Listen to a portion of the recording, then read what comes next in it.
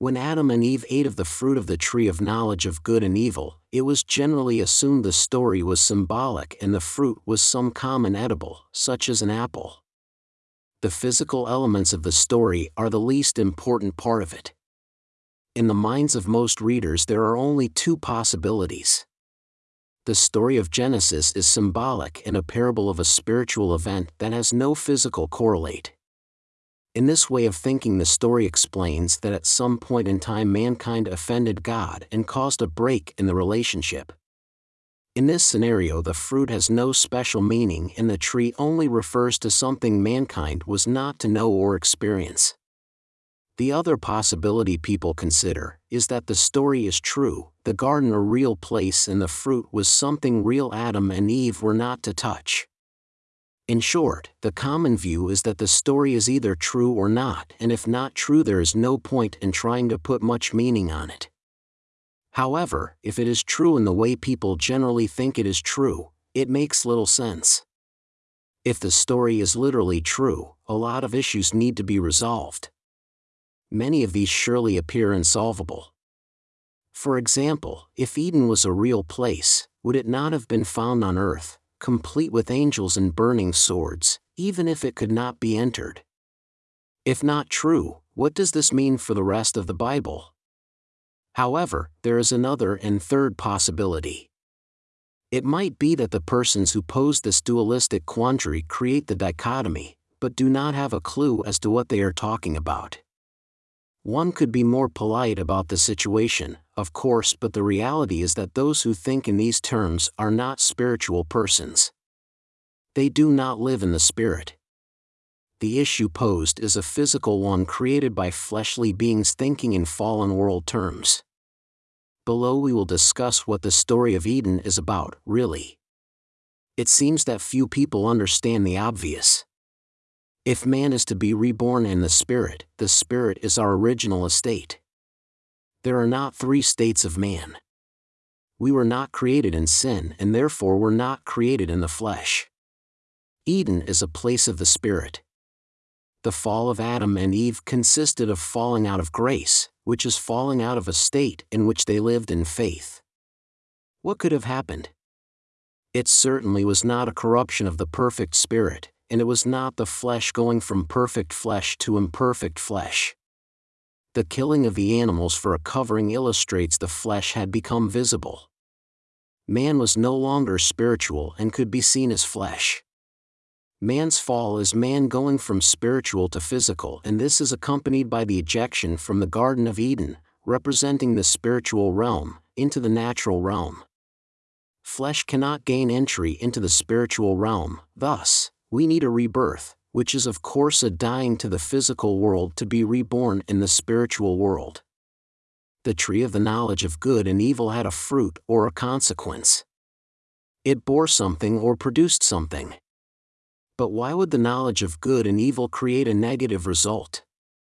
Is not all knowledge good? However, this is not just knowledge, it is the tree of knowledge of good and evil. Trees are systems or organizations. A system of knowledge about good and evils is ethics. The story of evil is the story of ethics and ethical systems that give rise to governments. When Adam and Eve ate of the fruit of this tree, they imbibed a knowledge as a way of life. The fruit is their internalizing the information. Ethical systems are incompatible with the system of God. The imagery of eating from the tree of the knowledge of good and evil is the story of shifting from the system God uses to an ethical system. The eating of the fruit is their entry into a philosophical alternative to God, called naturalism. Their ejection from the garden portrays the total division between the ways of God and the ways of man. The devil argued that man can make up their own rules and create their own system of values. That they will not die means they can survive outside of the system devised by God. This is where the conventional understanding of Eden occurs. In leaving the system of God, man must take what is not his. Eating the fruit is to steal from God. Eating the fruit disobeyed God and broke trust with him. We ought never to lose sight of the raw mechanics of the event. It was wrong on so many levels. But there is still the deeper, spiritual meaning. One of the problems of the conventional view of Eden is that people think, because Adam ate of the fruit is no reason why the punishment ought to extend down through the generations. But of course, this thinking relies on the conventional view of Eden. But there is a deeper meaning to the event. In fact, there is not only a good reason the sins of Adam follow us, but also there is no way to avoid them being passed on down through the generations, so long as we live in the flesh. The problem of generational sin is tied up with ethical systems. Ethical systems are composed of rules. A rule might be something we make up for our own use, but such rules do not rise to the level of being an ethical system. Ethical systems are rules and regulations that apply to a group. But obviously these rules are man-made. This goes without saying. But what rule can man make that all men can and will follow? The mere establishment of a rule will cause division. The rule does not exist that all persons will support or follow. This is why a rule without authority to enforce it is just opinion. In the honest man's dictionary, a law is defined as opinion codified into a regulation administered by means of judicial coercion, or opinion issued as a regulation backed up by force, which in its modern sophisticated manifestation is referred to as a justice system. Without the power to enforce a law, the law remains an opinion. Herein is the problem, because the enforcement of the law is a costly proposition, and no one wishes to pay for others to direct and control them. So, the enforcement of the law creates social costs. The creation and regulation of legal systems requires a de facto government. Government represents a considerable cost to their subjects. Someone has to pay the administrative costs of government, and the government does not create wealth. It consumes wealth. This is why so many early governments lived primarily by domestic and foreign plunder. Taxation in its modern form has reduced the need for rapine of the more brutal sort, but the consequence of living under an ethical system continues. But as Eden demonstrated, the ethical cannot accomplish their agenda without confiscating property from others. God covered the nakedness of Adam and Eve with the life of another.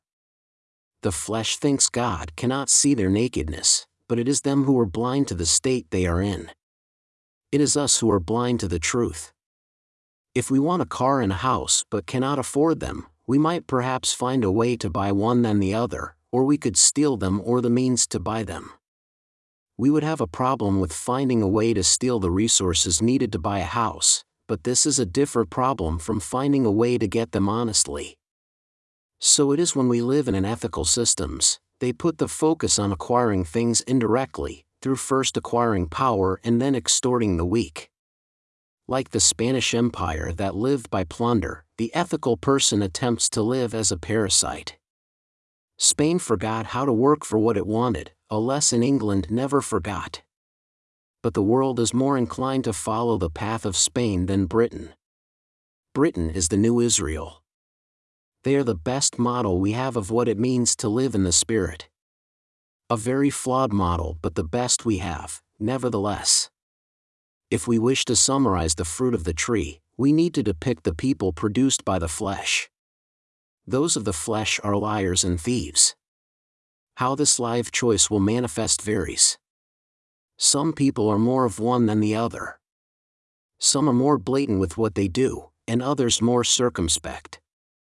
But the flesh all lie and they all steal, one way or another. This is the thing about the tree or the world system. Everyone wishes to steal from everyone else. Yet, the thievery divides itself into two groups. The rich exploit the poor and the poor try and exploit the rich. The government tends to favor one group over the other. Thus, we end up with conservatives and the left parties and governments. One is not much better than the other, they are different kinds of criminals.